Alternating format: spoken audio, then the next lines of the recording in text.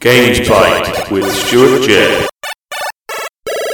Hello, welcome to Games Bite, and today's game is Half-Life for the PC machine.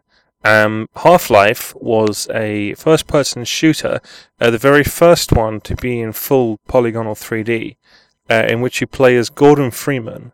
You have to escape from a laser which kills all the scientists in the facility at the beginning, and then you use a crowbar to kill all the head crabs that come out of the scientists. It spawned several sequels, Half-Life Blue Shift, and Half-Life Opposing Force, and Half-Life Decay, which was only on the PlayStation 2.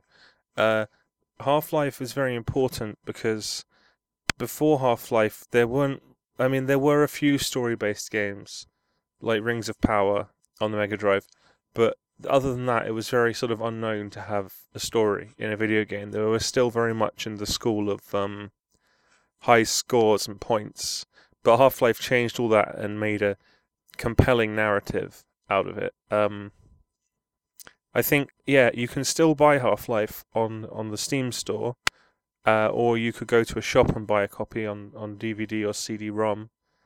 Or you could pirate it from the internet illegally. I'm sure that's fine now. It's been a long time. Anyway, Half-Life, Thank you for listening to this episode of Games Bite.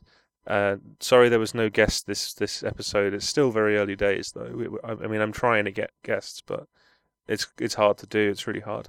If you have any ideas for guests, then you could leave a comment, maybe. I don't know if there's a comment box or where it would be, but you could probably seek us out, Bye.